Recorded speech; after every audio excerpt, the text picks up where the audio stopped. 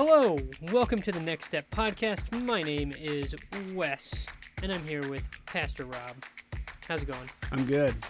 How about you? I'm doing well. Okay. Doing well. So, It's a yes. rainy day in Missouri. And kind of cold and Getting wintry. It's in that fixing to be miserable. Yeah, if it'll turn into snow, that'd be nice. They said, what Doug Hetty said, big fat snowflakes late tonight. Interesting. So I hope he's right. All right, so we are moving along. We took a couple weeks off. Took a couple weeks off because I had to take a couple weeks off. Yes, indeed. In this time I had to take a couple weeks off because I was in quarantine. Okay. Yeah. Since when you're sick and can't get out of bed.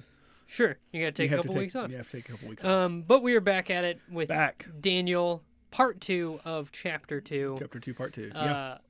For a recap, listen to the last episode that we released because it's about part 1. Because we are going through a series in Daniel.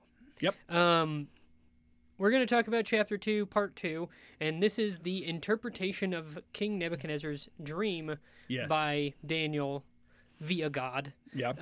It's really from God, but through Daniel.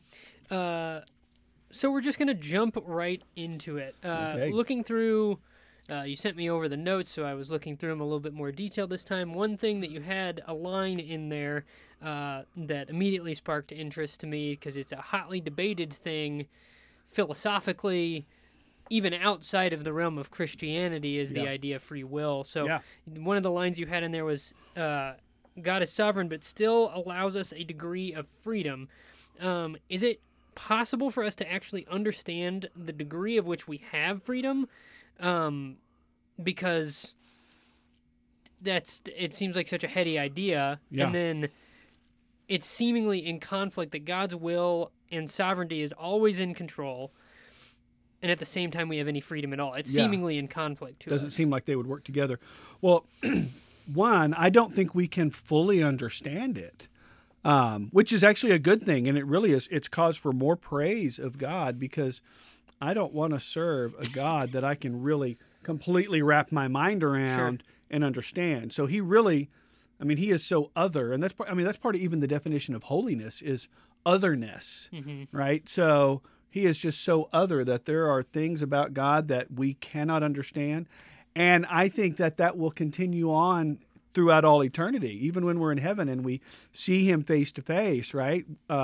We still won't fully comprehend. And we'll discover more, and we'll be discovering more for all eternity because that's how eternally awesome and magnificent he is. So, that whole idea of God's sovereignty and man's free will it's the kind of the classic ongoing debate, right? And part of the problem is in the term free will itself. Like, what do you even really mean by free will? Because most of the time, I think people have slightly different definitions of what they mean by free will. So when you start talking about free will, it's like you're talking about one thing, he's talking about another thing. We're sort of debating or discussing or whatever. We're not going to make a lot of headway because we're talking about two different things. So you have to carefully define it. And I think a much better way to think about it rather than free will, because you really don't see the concept of free will in the Bible, but you do see the concept of responsibility. So we have God is sovereign and in control of literally everything, and the Bible teaches that everywhere. But you also have this idea that man is responsible, A, to obey, and B, he's responsible for his sin.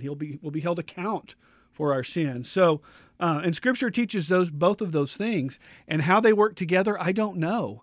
How does God's sovereignty and then because we as humans, we know that we make decisions, and those decisions are real. I'm actually making that decision. I'm not a robot. I'm not a puppet on a string. I'm not an automaton going through a pre-programmed procedure. We really have real decisions, and they have real results. And yet, at the same time, God is sovereign and in control of everything. And there's a sense in which I think you just have to say, okay, because we're really not going to, understand it. I think it was John MacArthur one time that said, if anyone ever says they figure out how those two things go together, they're either crazy or they're a heretic. Right. Because you can't figure it out. And that's okay, because Scripture teaches both. So I don't know how they fit together, but I know they fit together perfectly and beautifully. And can we not just accept that God is wise enough and omniscient enough and powerful enough for both of those to exist side by side? Mm-hmm. I mean, how can you? I heard a pastor one time talk about how, like, one reason we have problems with that is, like, the difference between Eastern and Western culture and philosophy. And, like, at the time, the Eastern culture of Judaism, because Judaism is a Middle East culture, would not have had a problem with the seeming contradiction or the seeming conflict. They wouldn't have had a problem with two things being true at the same time. Yeah. But in the West, we are much more like concrete, black and white. Logical. We want everything to work out. And so we want a system for everything. We have a more philosophical problem with these things being in conflict, whereas the original writers, the original readers of the Scriptures, and God himself doesn't have a problem with that, because I think the conflict is in our minds. Oh, yeah. Not in the his. conflict isn't in Scripture because it teaches both. It's just like, and the other thing is, if God is powerful enough to speak the universe into existence, right? Let there be light and there was light, let there be this, If he's powerful enough to do that, then how can we even begin to question, his sovereignty about anything? And how can we not clearly see our responsibility in Scripture? In fact, even there's a sense in which the gospel itself is a command in Mark 1:15. The summary of Jesus' message is repent and believe. And those are two actions that you're told to do. So there is that responsibility of obedience. And all throughout the New Testament, there's over 1,000 commands. I think it's like 1,100. I don't know the exact number, but there's over 1,000 specific commands in the New Testament. And if we weren't responsible to obey them, if we were just automatons, there would be no need for those, because we're doing whatever we've been pre-programmed to do. So, but we're not robots. So, and why else would Paul plead with us to obey and to do this and please do that, and train your mind and discipline yourself for godliness and all of those things. If you didn't make real decisions. So again, it's not a problem for me that God is sovereign and yet I'm still responsible to be obedient and to pursue Him. Right. I don't have a problem with that. Yeah. And people that do, there's a part of me that says, I don't know what to tell you, but there's a part of me that wants to just say, get over it. But it's clearly in Scripture both, so both are true. All right. And I think it is so hard for us to step outside of our own perception of how reality should work. And I think you almost have to, put yourself in God's shoes a little bit to try and understand, I'm not supposed to understand this. Yeah. It's okay if you don't understand everything. Yeah. And that's very difficult for a lot of people. It's hard to admit that you can't figure it out, too. That's the other thing. Yeah. Yeah. Yeah, just because I can't figure it out, doesn't mean first of all, it doesn't mean it's wrong, because I can't figure out how it works, right? And it also doesn't mean that I can't accept it. Sure. And that kind of leads into our next topic, pride. Pride. Everyone's favorite thing. Yeah. Pride. It seems to be at the root. Pride seems to be at the root of a lot of humanity's issues. I would say all of humanity's issues. Okay. Yeah. All of humanity's issues. It goes all the way back to the garden when the serpent said, you can be like God. It's like, I can be like God? I like the sound of that. Yeah. It seems like a lot of sin spawns out of pride, even fake humility. Absolutely. Which you talked about a little bit. Taking pride in your own humility. Which you can do, I think, I think much of the time when you do that, you're not even aware of it. You're not necessarily trying to. It's just I think it's so instinctual and so just part of how our flesh is wired. It's just toward that, and it's just like a a thing I heard years ago, and I've repeated it 100 times because it's so, I think, good, is that the proud man thinks he's humble, but the humble man thinks he's proud. Yeah. And so if you, wherever in your life you think, oh, I'm being very humble right there, at that moment you have just shifted into being prideful in that area or about that thing, whatever that would be. So don't even. Wow, I did a good thing. Oh, dang it. Yeah. Well, there was a whole, there was a whole TV show one time. It was a very popular show at the time. I won't mention it because it's not a good show to watch. But one of the main characters spent the whole episode trying to do a truly selfless act. And they couldn't do it because they kept feeling good about themselves after they did this. They finally said, I'm going to do something that's selfless. And so they gave $100 to a homeless person thinking, well, that's a good thing, right? And then they're like, I gave $100 to they realized I'm proud of the thing that I did. So it was like the struggle, which I think is indicative of the struggle to truly be humble and then not be prideful about your humility. Sure. So.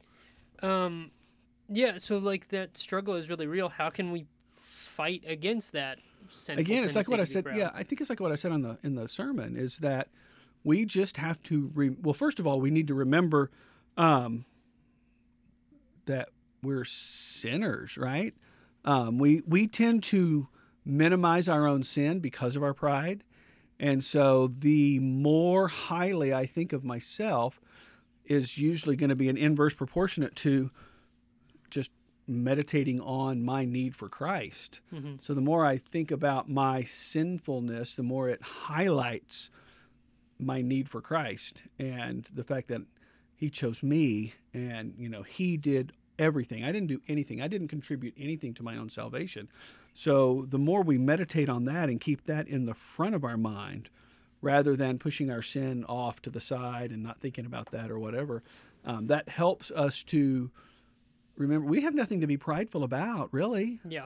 I mean, if you're really honest and you look in the spiritual mirror of the Bible, it will remind you of your just utter sinfulness and your depravity and, how desperately wicked you are outside of Christ without him. And it's only because of what he did that you're not still that. Yeah. And in your flesh, you are. That's the struggle of Romans 7, right? It's like, I was just about to bring that up. Yeah. Like, I see it in myself all the time, struggling to, I know exactly what I want to be like and, the things I need to change to be more like. Yeah. And every time I end up doing the same thing. And it's a hard thing to... Wretched man that I am, who will deliver me from this body of flesh? And so, I think that's really the thing, is just remember the gospel. Go back to the gospel, meditate on that. And the gospel, of course, it begins with God and who he is and what he has done, but it goes immediately to my sin and my need for him. And, it's just like an honest look at just the 10 Commandments. You have to admit that you've broken every single one of them. Right. And that means you deserve death, punishment, hell, wrath, fury, eternal torment. You really do deserve that. And I think part of the problem is, as Americans, maybe just as humans, obviously, but just the way our culture is in America in trying to deal with sin, we're really good at convincing ourselves that we're not really all that bad. I mean, how many times have you said, oh, he's a pretty good guy. Yeah, I like him. Yeah. Well, no, he's not. He might wear a really good mask, and he might do some things that are... And maybe relative to other people from our worldly view might be a decent person, but in... Relative to the axe murderer down the street, he's a great guy. Sure. But when, Acts 17 says that God will judge us according to the righteous standard of Christ. And man, so there you go. Literally one sin, you're done. Yeah. But we don't think that way. We think in terms of our American culture has trained us, and it's getting worse and worse. It's trained us to say, well, this isn't really a sin. It's a choice. Abortion isn't murder. It's my body. No, abortion is murder, just straight up. Mm-hmm. It is the willful, intentional destruction of another human being. Yeah. That's murder. And you see and yet we talk about it. We call it everything but. And you see it twist around where people can be okay with abortion but against the death penalty. And all sorts of crazy stuff, yeah. Someone that has raped and murdered people. And you're like, no, we want to keep this person alive, but the unborn child isn't even a person. And it just becomes so twisted in sin that reality around you becomes something that it's not. Well, and even just the medical, the psychological medical community, in their diagnostic and diagnostic manual that talks about disorders and things like that. Well, things that used to be a disorder is now not a disorder, and things that we used to call sin is just a disorder now, or or confusion or whatever. Well, no, we don't call anything sin anymore. I started watching a documentary about. On its surface, I was like, "Oh, this looks interesting. I like this filmmaker. He's made some other good documentaries," and it was about this woman that started researching serial killers and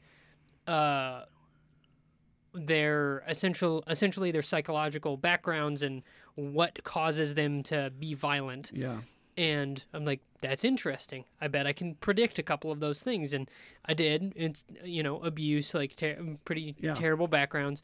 But then they start getting into, she's in an interview with somebody, with I think Bill O'Reilly, and he mentioned something about evil.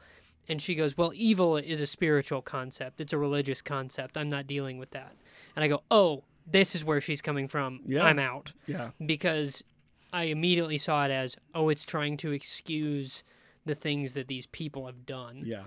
Well, and we're all professional excusers, right? It's like, well, the reason I did that, that was wrong, but the reason I did that was because of this, because of that, because of what you did.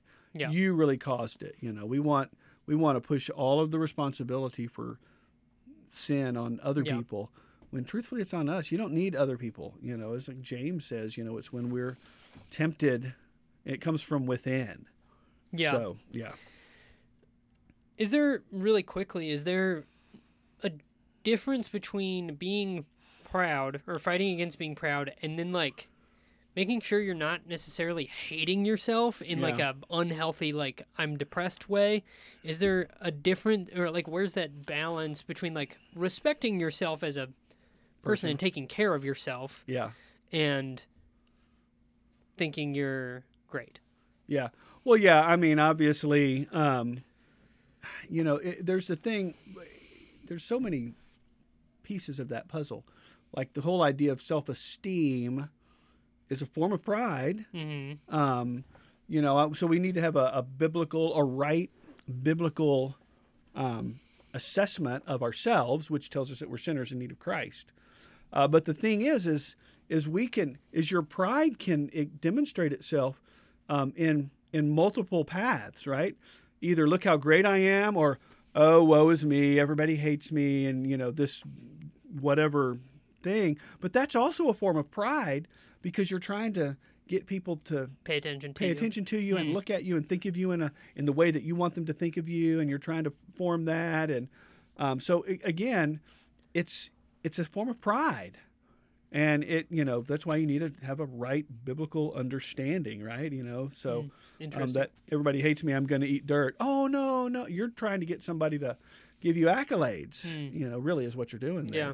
So the whole self-esteem thing, I mean, you don't want to beat yourself up, but you need to rightly confess the truth of who you are. Yeah. Again, there's that pride. I think highly of myself, so I want others to think highly of myself. So yeah. So kind of getting back into like kind of the global aspect of the way this half of the chapter really is. It's very like grand because it's covering history, sweep of history, in like this one dream. But in a more practical way, there's sometimes a mentality of trying to keep a foot in both the spiritual future and an earthly future. Okay. And there's also sometimes the idea of abandoning the world because we're like, it's a sinking ship, why even pay Yeah. attention to it? So how do we find a balance between spreading the gospel and working towards the sanctification of the world around us and not becoming too invested in the day-to-day events of the world around us, Yeah. not getting too bogged down in the minutia of American politics or social things going Social on justice around us? issues Like, and- how do we fight for what is right in those situations without getting too invested in it to the point where we're almost putting more stock in that Yeah. than the kingdom that will be coming? Yeah, and that's part of the issue with a lot of this whole social justice stuff, where people wrongly think that the pursuit of social justice, of the pursuit of good for other people, becomes the definition of the gospel, and that's not what the gospel is. We live in a broken world, and it will be broken. That doesn't mean you just like sit back and don't care about that. But first and foremost, we're called to repent and believe. Right? We're called to believe the gospel, Yeah. not this other something else. And there will always be competing other gospels. That will always be the case. But I think we have to remember what we're called to as believers, and it's the pursuit of sanctification. It's being more and more Christ-like, and sharing the gospel is central to that. If somebody says they're a Christian and they have no interest in evangelism, then I'm going to have to question whether or not you're a Christian. And it's a struggle for all of us, starting that conversation or whatever. But yeah, I don't know that it's really one foot in a spiritual future and an earthly future. I don't think we completely ignore and step away from that. But first and foremost is knowing Christ, making Him known, right? And Yeah. and being a more holy individual. So again, yeah, we should oppose moral evil, and we should stand against that, and we should strive to dismantle that thing. We should strive for the abortion being gone completely. Not just more restrictions or whatever. We should want it to be unthinkable, and it's okay to work for that. But we should also be striving for, every believer is called to evangelism. Every believer is called to, the fruits of the Spirit. Yeah. Every believer is called to, set your mind on things above, not on things of earth. But again, when we're doing that, it's going to give us a passion and a drive to pursue some of these other things. Yeah. But it's so easy to put the cart before the horse. Sure. And think, well, it's all about, ending human trafficking, and that becomes the sole focus of your life. Yeah. Well, that's something that should end, right? That's Yeah. a moral evil that we should be against, and we should do what we can to stop it and to bring it to a conclusion. But if my life is nothing but that, and it's not about the spread of the gospel, it's not about how am I becoming a more holy person, how am I serving Christ through my church. If it's not those things, if you can become very distracted. I think it brings us back to pride. I think people like being the enactor of justice. Yeah. Because I've had conversations with a bunch of different people, but I think the reason you see so many people pushing so hard for justice right now, they don't want due process. There's no justice system, court system or what they want. Right now, it has to be. It's why people get canceled for doing bad stuff. Oh yeah, the cancel culture. They want a facsimile of justice right away because I think a lot of people don't believe there is cosmic justice that will come from God. Yeah. I think they think right now is the and time justice has to happen, or otherwise it's not going to. There's also a sense of we want something tangible and practical, and I can see that I've done A, B, and C, right? Right. So it's easy to say I rescued or I participated in 5 people being rescued out of human trafficking last week. Whereas how do you evaluate your own spiritual growth. Right.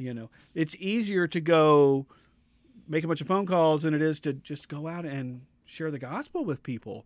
That's hard to do. Even bringing up the gospel with your coworkers, the guy that you sit next to every day at work, Sure, or that you work with. They're in the cubicle next to you, or however you work. Man, that's hard to bring that up and to start that conversation. But it's easy to go strive for justice in this or that, or go, whatever. But you can go to Haiti and build 1,000 homes and say, I'm doing this for the sake of the Lord, but not share the gospel with anybody. And what kind of impact did you make? It's nice that those people have homes, but it'd be far better for you to go down there and share the gospel with 1,000 people and build one home. Yeah. Than build 1,000 homes and not share with one person. Sure. So, because that's the thing is when the gospel has actually changed you, and when you're focused on that, it gives you a desire, it places in you not just a desire for sanctification, but a desire to tell others. Mm-hmm. If you have no desire to tell others, you need to do some serious soul searching. Right. So. Okay, so specifically, chapter 2, the second half, we get Nebuchadnezzar's dream, the actual details of it. What is the purpose of Nebuchadnezzar specifically having this dream for him? Yeah. Is there a purpose for that? Because it lays out future kingdoms to come. It's a prophecy pointing towards Christ. What significance would it hold for Nebuchadnezzar himself to hear? Yeah. Would he even understand? He should have, obviously. And he seemed to respond rightly, right? Of course, we're looking at chapter 3, and we're going to see what his real response was in chapter 3. Even though what we see at the end of chapter 2, it's like, oh, yeah, he's saying, man, your God is a great God and all of that. But I think the purpose was to remind him, or even just to tell him in the first place, that, yeah, you've accomplished a lot, but this is all God that did this. You did not do this. And there will be something that comes after you. There will be a kingdom that comes after yours. Your kingdom will fall. And, I think that's one of the reasons for the statue that he builds, the all gold statue, is to say, my kingdom will not fall. Yeah. So he's trying to say, no, I'm more powerful than God. And so I think this was a reminder to him, right? Because the mindset that we all kind of have is this, I've earned it. We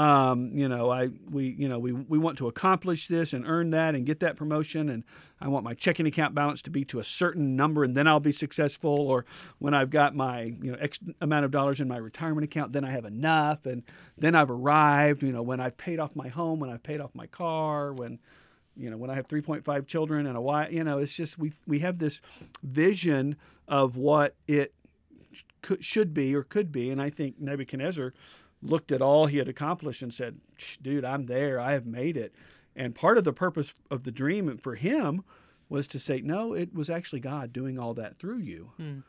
So I think, again, he was a very prideful, arrogant king. And, you'll see that when it is suggested that his people are not listening to him in chapter 3, he flies into a raging fury, which he's done before. When his wise men couldn't tell him his dream, he flew into a raging fury and said, kill them all. Yep. So he sort of has that propensity toward, if I don't get what I want exactly, sure, I get upset. Okay, so we're going to move on to a couple questions that people wrote in to us. So thank you for writing these questions in, submitting them.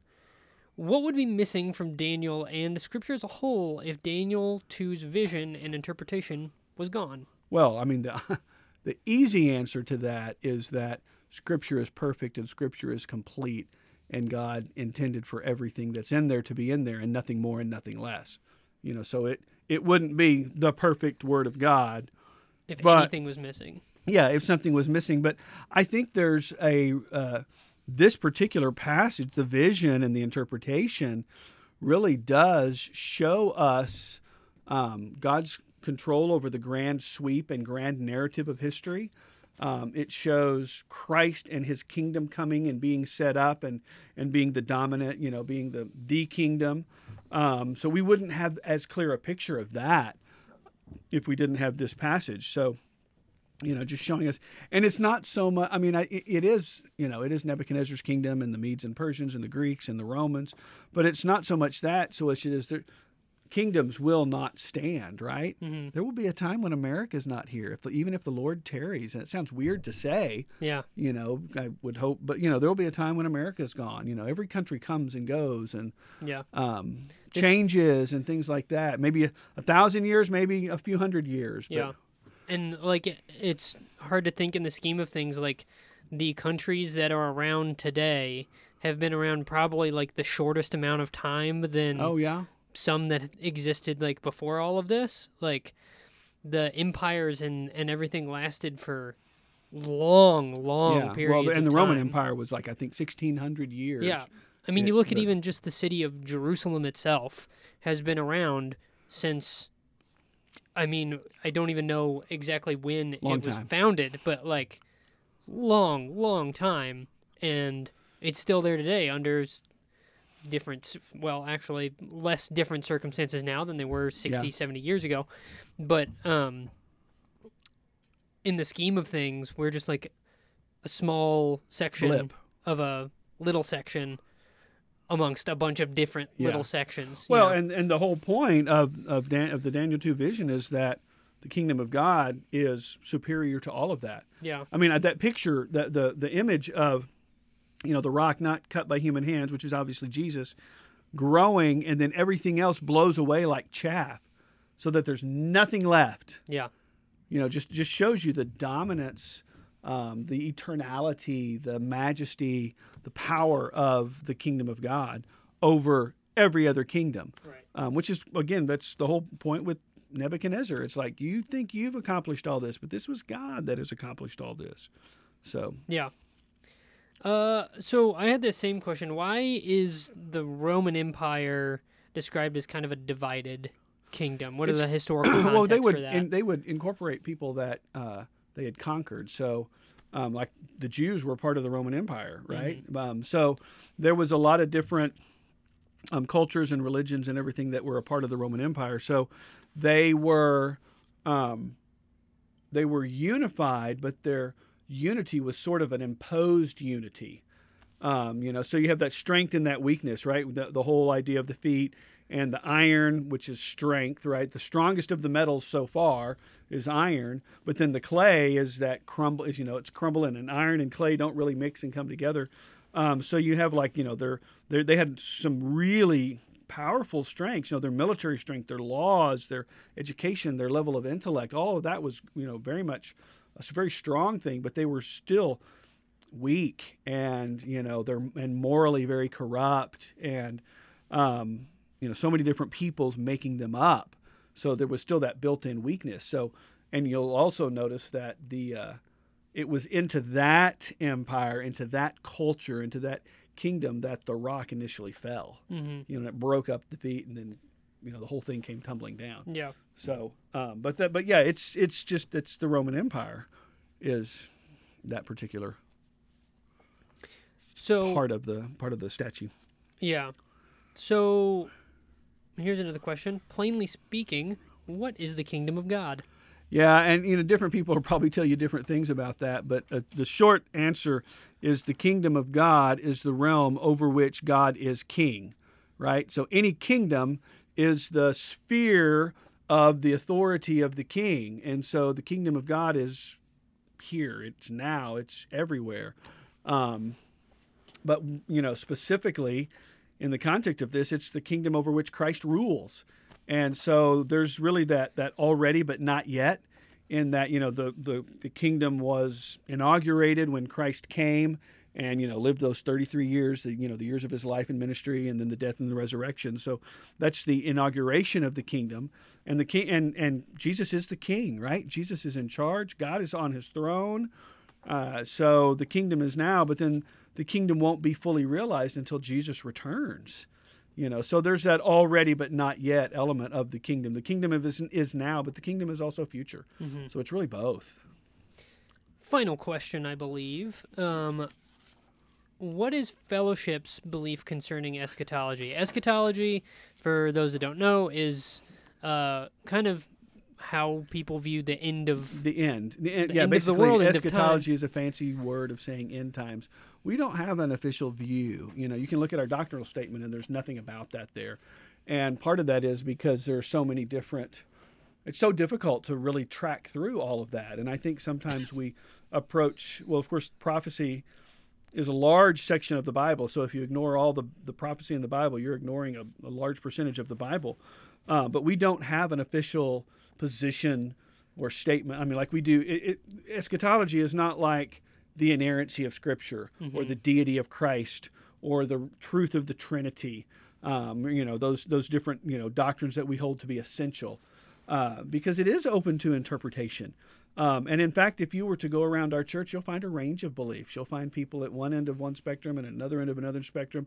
You'll find a lot of people who have not really sat down and done it's hard work to study. I would say I know a lot of Christians that don't really get into it. Typically, the default is whatever my pastor believes. Yeah, that's typically the default, and so there's a lot of it's one of those things. There's a lot of pieces to that puzzle, but at the same time, if we approach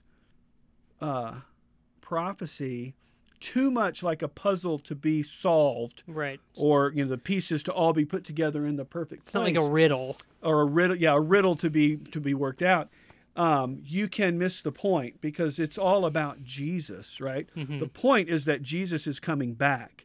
And it's not, and I think we want to make it about when, and we want to look at all these different, this means this, and this means this, yeah. And this means this, and then when this the happens, locusts are helicopters. when this happens, then this happens, and then this happens, and then Jesus comes back, and we're people talk all the time. We'll say, man, we're so close to Jesus coming back. It's like, yeah, every day we're a day closer to Jesus coming back.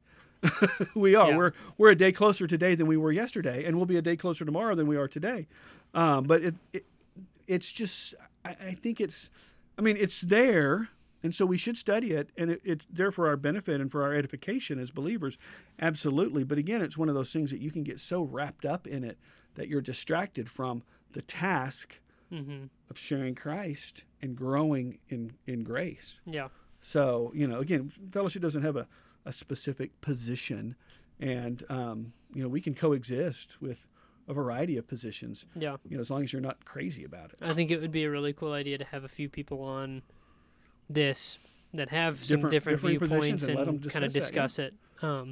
Because I think it's something that's really interesting, and it can affect how you view the world around you and how you interact with the world around you as a Christian. Yeah.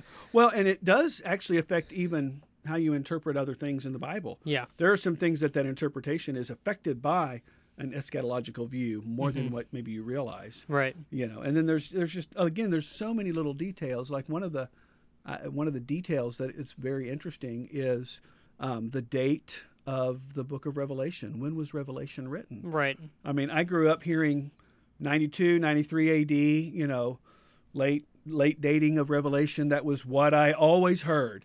Well, there are people that will tell you that it was written in the late 60s. That was late 1960s? Well, no, it's 60 AD. Yeah, not the 1960s. But, so that's an earlier dating of Revelation. Sure. And if Revelation was written pre-70 AD, well, that changes some things. But if it was written post-70 AD, it can't be talking about the fall of Jerusalem. But if it was written 65 AD, well, it could absolutely be talking about the fall of Jerusalem. So, but that's a paradigm shift, right? Sure. When for my whole life I heard 92, 93 AD, and legitimate scholars, not weird people, but like everyone said that. But there's evidence that it could have been written pre-78. I'm not convinced. Could be. I don't know. But again, that takes a lot of work and a lot of study, and so even little details like that takes a lot of thought and effort and study and research to determine those things. So again, I think it's really understanding and studying prophecy is something that can consume you. Sure. More than it should. And to illustrate the impact it can have just on your worldview, we were kind of talking earlier about whether or not you go, this world is a sinking ship, we might as well just bail on it anyways. The two kind of main opposing views on Revelation that I know of end up coming out with polar opposite worldviews. Yeah. One is, this is a sinking ship. It's going to be getting worse and worse and worse and worse. It's only going to get worse. The other one is Christianity will literally fill the earth, and the church is spreading amongst the earth now, and it will fill it. So they're literally opposing views of the direction the world will go. Yeah. Because of the it is impactful, and some of that, just like you were saying. Yeah, some of that is even just in your perspective, Sure. right? You can look at the same. Two people can look at the same thing. It's like the classic elephant, right? 4 blind men looking at an elephant. One person says it's like a rope. Another person says it's like a fire hose. Another person says it's like a big tree. Mm-hmm. Somebody else says it's like a big fan. Well, those are all right. It's just what you're looking at and what you're feeling, and how you're approaching it.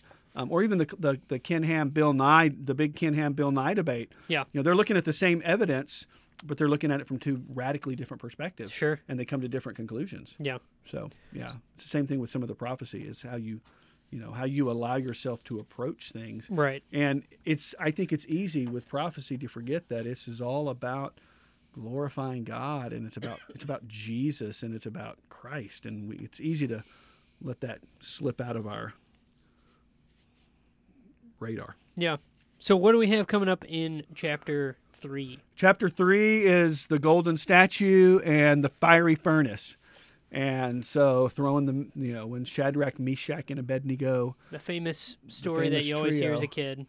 It might be one of the most famous stories in the Bible. Mm-hmm. And there's certainly some significance to it. So I've been studying it all week, and it's a cool story. Yeah. Just even the details of what it means and what we're pointed to, is standing firm. The overall theme of Daniel is standing for God in a godless culture. Yeah. And we're going to see a great example of that, of these 3 men who we saw in chapter 1, who were very committed to holiness over compromise. Well, they're really going to be put to the test when this giant 90-foot tall golden statue is put essentially where the Tower of Babel was. Mm-hmm. To sort of there's one in one sense, it's almost like he's trying to reverse the Tower of Babel, because Babel dispersed everybody. Well, now Nebuchadnezzar's trying to bring them all back together in worship of him. Yeah. So it's a really interesting passage, and there's a lot more to it than just they didn't burn up. Mm-hmm. That's the spoiler alert, right? They didn't burn up. What? They survived. But reading their attitudes and really looking at that is really cool. I'm looking forward to it. We're going to do the whole chapter. Cool. So, which is weird to do a whole chapter. It seems like we're doing too much, but you kind of have to do the whole chapter because you need to see the whole story. Yeah. So. Well, cool. Looking forward to that. Thank you for listening to this episode of the Next Step podcast. We will see you next week with an episode about chapter 3 of Daniel. So thank you for submitting questions. Please do more of that. We will get to as many as we can and address them on the show. So thank you for listening. Thank you, Rob.